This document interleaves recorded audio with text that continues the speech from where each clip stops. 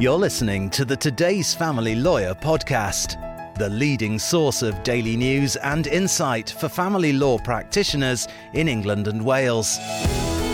Sign up to our free weekly newsletter at todaysfamilylawyer.co.uk and subscribe to hear all the latest news and views from across the family law sector. You can also follow us on LinkedIn and Twitter. Hello and welcome along to the latest Today's Family Lawyer podcast. Today we're talking divorce. Not always my favourite subject, if I'm completely honest, but definitely a favourite subject for our guest today, Annabelle Andreou, who's a family divorce lawyer at Debenhams Ottaway. Thank you so much for joining the podcast. Thank you for having me, David. Nice to be here. Tell us a little bit about your experience in the team at Debenhams Ottaway and your experience as a divorce lawyer. So I joined Debenhams Ottaway in April 2021 after qualifying in August 2020. So I was quite junior when I joined the team.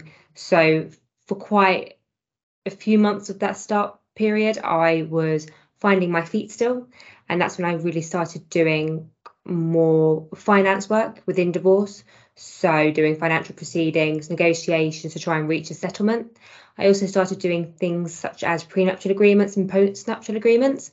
And I also do quite a lot of children work as well. And that's where there's often disputes between parents, sometimes even when grandparents are involved as well. And again, trying to reach a settlement to help them move on and find an arrangement that's best for the children. I said with my tongue in my cheek that divorce isn't a favourite subject of mine. I mean, ultimately, as family lawyers, it's something that you have to deal with on a pretty regular basis. Today, we're going to talk about a concept that you've described to me as a good divorce. Perhaps as family lawyers, you guys would better understand that. But for my benefit, could you give me a bit of an idea about what a good divorce means to you? So I would probably say it's one where everything stays calm and the temperature is relatively low. And I think it's not necessarily what it is, but more what it looks like. And a good divorce will look like one where the parties retain an element of respect and patience towards one another. I think patience is really key because one party will always maybe be in shock about the divorce. They might not be able to keep up with the speed that the divorce is running at. And there's also quite a lot of admin when getting a divorce, especially when you're dealing with the finances. And that will usually have to be getting all your paperwork in order, sending that maybe to a solicitor or a mediator, depending on who's assisting you. And sometimes parties can find that stressful. So being able to have patience for that other person so that they can get their stuff together is really important. I think another feature of what it looks like as well is definitely non-litigious. We're not going to court if we're having a good divorce. So you might be going to mediation to resolve the negotiations and to reach a financial settlement. Equally, you might be doing it through solicitors. And just because you're doing it through solicitors doesn't in any way mean it's acrimonious. You're just having support of an independent legal advisor. And probably the final thing that it looks like, it's constructive. You are thinking about moving on and taking the next step as, individuals rather than a couple. And that's a really big part of it. You're forward thinking. It's not about winning. It's not about points here and there. You're thinking about moving forward together. This might be a controversial question. We're only a few minutes into the podcast, so why not? Are all family lawyers looking for a good divorce? I think that's quite a big question, really, because you would like to hope that most divorce lawyers are looking to assist their clients with a good divorce, because that's what our code of conduct, which is called resolution, that's what it encompasses. Because a divorce is not about us, it's about our clients. We're just the facilitators because we're the one with the legal knowledge and we know how to execute that. But a client's divorce has nothing to do with us whatsoever, because we're not the ones who live through this every day, and we're not the ones who live after this. I mean, from a commercial perspective, usually a good divorce is a relatively shorter and smaller piece of work because there's no need to go to court. And some would say that, you know, going to court is where fees can be charged. So yes, commercially that can sometimes have a hit, but at the same time you need to be thinking in a different approach. You need to think holistically. So making your client feel supported and knowing that you're trying to do this in a constructive way to help them in the long term, and also help their children if they've got children, that can be a commercially different point of view, because that's how you make people feel confident in you, and they might refer you to people in the future. So I would like to think that all lawyers are encouraging and promoting of a good divorce, but at the same time, it's what's right. And this is quite a hard area of law to practice in, and I think you need to be doing this knowing that you are genuinely trying to help people in what is such a difficult circumstance. There's a whole range of emotion that goes into a divorce, and I wholeheartedly accept that a good divorce looks like an even temperature, a non-litigious event. However, the reality is that there are so many scenarios in which a good divorce presumably just simply isn't possible. Oh, absolutely. I mean, I think the obvious one at first would be where there is a history of domestic abuse in the relationship, and however that looks like, that might be financial abuse, that might be coercive and controlling behaviour. Because in those situations there will inevitably be some sort of power imbalance. Maybe a good divorce just isn't achievable, and maybe you do need to be completely separated. Maybe you cannot communicate with one another. All communications are to go through solicitors. You can't even think about the idea of going into mediation together. It's just not going to be possible. That doesn't mean to say that you need to go to court to resolve matters, but what it will mean is that you are just entirely separate. You are not doing this divorce together. You are complete individuals, and you are just trying to move on with this and get as far away from your spouse as possible. Just to sort of think about what it might look like. If I've got a couple who I know there is tension, but they can sometimes talk about things together, I might say, sit down with a drink of your choice, whether that's a coffee or a wine, and think about what needs to be sorted out and see what you can discuss together, because they'll always be the people who know their case better. They will know what they need. They will know what their children need. However, a couple who can't engage in a good divorce will just do everything through solicitors. They do not want to talk to each other. They might not even be living with one another anymore, and everything will go through lawyers or other professionals. Is there a time frame that works best for a good divorce? We're not necessarily wanting to do it immediately after the separation, or are we? Not really. I mean, there are lots of couples who will be thinking about the idea of a divorce and maybe even like living separately before they actually take real steps to progress a divorce. Sometimes a good divorce might actually look quite slow, because as I said to you earlier, it's about patience. So if one party maybe needs a bit of time to maybe go to some therapy, or just take their time dealing with all the finances, maybe because they've got other things going on, that is a good divorce because it's recognition and respect from the other party. Sometimes what you could do, if you were in quite a litigious situation, if the other party was being slow, maybe because they were stressed or in a state of depression or anxiety, the other person could issue financial remedy proceedings to get the benefit of a court timetable in place. Now, I would say that's probably not a good divorce because you're now entering litigation. So there is no timescale, and it's about how it feels. How does this divorce feel? What is the relationship between the parties like? And then there's got to be a recognition of real life happens in the background. I had a case recently where things were moving at quite a quick pace, and then one party, her mum had a fall, and she had to go and look after her mum and assist her mum with moving into a care home. And that's why, because that's real life. And fortunately, the other party just said, okay, fine, you're going through a lot. Let's just leave it for a few weeks. That is a good divorce. It's how it feels, it's how it looks. It's not about timescales. What about blame? Because we've had the no-fault divorce legislation come into effect. Does the fact that we no longer need to assign blame help with a good divorce? I think it can. And I think the fact that you don't have to write a petition with, 5 or 6 reasons is helpful. That being said, I think it can be a bit compressive in the sense that people used to find it quite a cathartic process, and now they're looking to sometimes apportion blame elsewhere.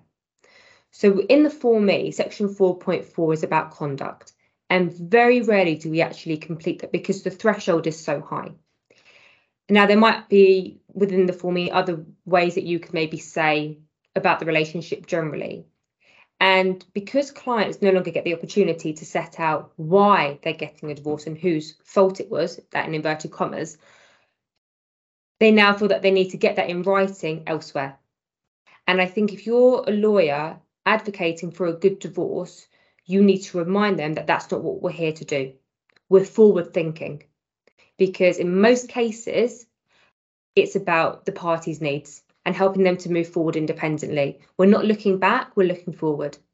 And so I think if you're a lawyer promoting a good divorce, you will encourage your client and support your client to not use any part of the divorce or the financial settlement work to start finding blame and to start writing blame as well.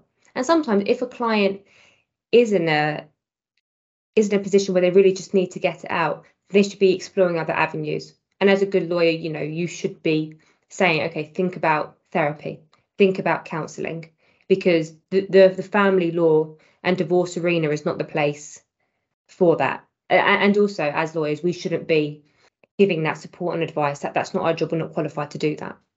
So at the moment, it's a bit sort of two-token.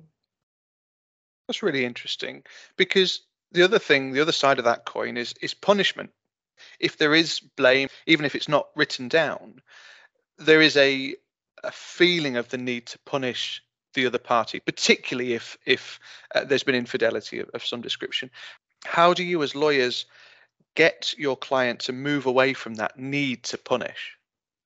I think it's got to be from the outset, because usually, and you do see it in cases like you say of infidelity, where from the outset they just want to make sure that they win, inverted commas, because they have been let down and hurt by their partner. And so you have to go from the outset that this is not what it's about. And that is difficult news to deliver to a client. And there are all sorts of reasons why that might feel unfair, but that is not what the family court is designed to do in this country. It's a court where needs need to be established, needs need to be met, and the matrimonial pot really will be distributed on that basis. So yes, it might be the case that your partner has left you, and that really hurts, and that has broken the family, and that has really upset your children. But nonetheless, the principles remain the same. And I think saying that from the offset allows that person to process that and in their own time move on, whilst at the same time you say, think about maybe counselling, think about maybe some therapy to assist you in moving on and getting through these feelings of hurt and pain. Because ultimately, when you start to deal with the money and the finances and the property, you've got to come into that with a business attitude. And you can't let feelings of hurt and upset diffuse your mind when you've got to be thinking really about your future and your children's future. How much are clients entering this process without really fully understanding that, though? Because you think about depictions on television, popular culture, that kind of thing. I'm not completely convinced that people come into a divorce proceeding with that mindset. Is that your experience? That is my experience. I think people always want to ensure that they're going to be okay. But I think a lot of clients don't really know what that looks like and how you're going to reach that end goal. And to be honest, why would you? Without sort of having legal training, why would you know to complete the Form E and so forth? I mean, even when I look at a Form E, there are parts of it that can seem quite confusing and can seem quite daunting. And also, what do you do after you've exchanged Forms E? I do think as well, now that divorce is so easy online, because a lot of people used to come to a lawyer to do their divorce, that's when you've got the advice about how to deal with the finances. But now that people are just doing their divorces online, there is no real, okay, now you need to deal with the finances and this is how you do it. And there's all sorts of discussions between them, and there's lots of literature online about how this can be best be addressed. But I do think clients don't ever envision how difficult a divorce can be. And I think sometimes you never know how your spouse is going to react. You might have been with your spouse for 20, 30 years. And then when we start talking about money and property, that might be a totally different feeling altogether. They might have totally different attitudes. And that's sometimes when it can be hard. And that's when we just need to think, what are we trying to achieve here? What do we want to do in the long term? You talked about the fact that you have worked on prenups and postnups. To what extent are they preparing the ground for a good divorce? They set out, I guess, a first basis of understanding of what the other person's financial situation is. I will see lots of couples who are divorcing where they don't really understand what the family finances are. They don't really understand what their partner has. So first of all, I guess by doing the prenuptial agreement or even a postnuptial agreement, it opens up the way for transparency. You know what there is and what the other person earns. I think it also sets out in advance, in the event that you do get a divorce, what is the outcome going to be? It's hoped that there is going to be no litigation because you've already set out the foundations. Now, yes, there's every possibility that the terms need to be altered and adjusted because maybe things change. But at the same time, all well-prepared prenuptial agreements should have a review clause where you review in the event that you've got a child, if there's a change in health, if there's a change in finances. But ultimately, what you should be doing is being ready to transfer your prenuptial agreement into a financial consent order. So you should be taking out that negotiation stage, you should be taking out that litigation, absolutely, and you should be able to deal with the matter quite constructively and quite amicably, and again with respect for one another. This is what you agreed and this should now be executed. So it takes away sometimes the nitty-gritty and knotty area that we all fear could happen at any time if the temperature changes and if there's a switch in the feeling. You touched on the way in which a good divorce has got positive and negative commercial ramifications for lawyers. It could take longer, it could be quite a short process. What are the commercial considerations are there around promoting good divorce within the family team? It's an element of knowing that you're doing right. And I think that can bring a great deal of positivity within to your team.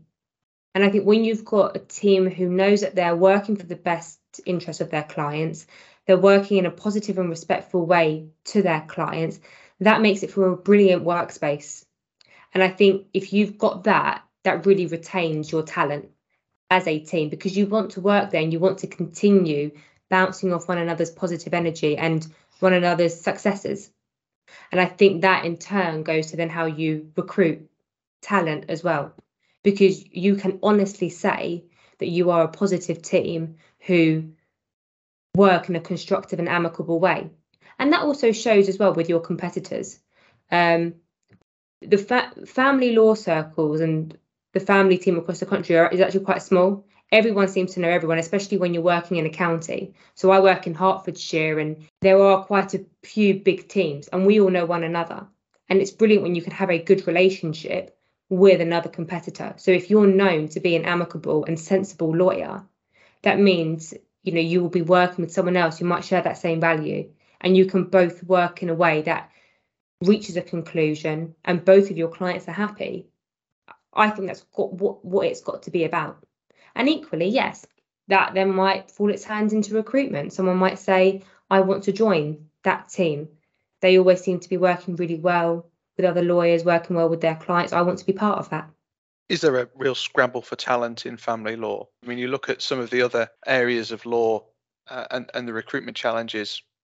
Listeners to the podcast will be aware that we have a Today's Conveyancer podcast, and conveyancing in particular is really struggling to recruit talent at the moment. Is there that challenge for talent in the family law arena? I wouldn't say there's that struggle for talent. I think because it's such a competitive area, it's more retention. And because there are so many brilliant family law teams now, yes, maybe because of the emphasis of the good divorce and with real pushes and support from resolution that we've got, there is a brilliant range of scope and talent within this area. So it's just about retaining that And again, that's why it's got to be on family law teams and family law partners to really promote that success and positivity within their own group and leadership. We're recording the podcast a week before Resolutions Good Divorce Week, which I know you are supporting, Annabelle, and I know Debenhams Ottaway are supporting. How important is that as a message to the family law community and educating the wider national community? It is really important because it shows what we're about as family lawyers and what we're committed to. The resolution code of conduct is really important in reminding us and almost grounding us really what it is we do, who we act for and why we do it. And that really comes down to quite ethical questions really about best interest of your client, ensuring that you can help them move on, and promoting and supporting their children. Even if you're not working with a divorcing couple about child arrangements because they've been able to deal with that, there's still got to be that recognition that they've got children and that those children need to be supported. So having this national campaign about a good divorce and why it's important and why it should be celebrated and emphasised is massive. And I think as well, it will give clients an opportunity to realise that their lawyer will be supporting them. I still do believe there is a somewhat negative stigma about some lawyers. And now being able to say that you are a lawyer who genuinely support and echoes ideas of the good divorce will really hopefully get that client on board with you and say that we're going to be working through this together. And we're going to work through this divorce together so that we can get a brilliant outcome that allows you to move on independently. And I think that's what it's really got to be about. And I think as well, between lawyers, it's got to say that I'm ready to work with you in a sensible and collaborative way so that we can move on and help our clients without the need for tit-for-tat correspondence, without the need for point scoring, in inverted commas, and allowing them to take the next step in what their life will be in the future. Do you think family law is shedding that stigma around the traditional view that it wasn't particularly engaged in mediation or alternative dispute resolution? Do you think that actually we're now moving in a direction more toward encouraging the good divorce? I think the majority of us are trying to. Sometimes it won't be possible just because maybe of the client way and their manner and their attitude. But I think as lawyers, we are trying to promote it from the offset. I think it will largely be dependent sometimes on that firm's culture and that firm's attitude as to how they approach their client's needs, their client culture, their client experience. And I think, as we discussed earlier, there is sometimes a real monetary recognition of this as well. If you've got a good divorce whereby the parties maybe go to mediation and then your only involvement is preparing the financial consent order, if you compare that to the fees which might be raised in comparison to a full-blown litigation where you're going to a final hearing, that is significant, and that is tens of thousands of pounds which will not be billed. But like I said earlier, I think we as a community of lawyers are getting better at recognising this is not about us, this is not our divorce, and this is not our future. So if we continue to echo that message, you will see fees, but in a different light. You will see them through referrals. You will see them through more work. You might also see them through cross referrals because that client might want to stay working with your firm, whether it might be to do their will, to do their conveyancing, or to do something else. So it's got to be a switch in the general attitude from the firm's needs ultimately to client experience and to client culture. I think that's a really neat summary of the discussion, Annabelle. And I really, really appreciate you joining the podcast today. Thank you very much indeed. It's been a delight to have you on.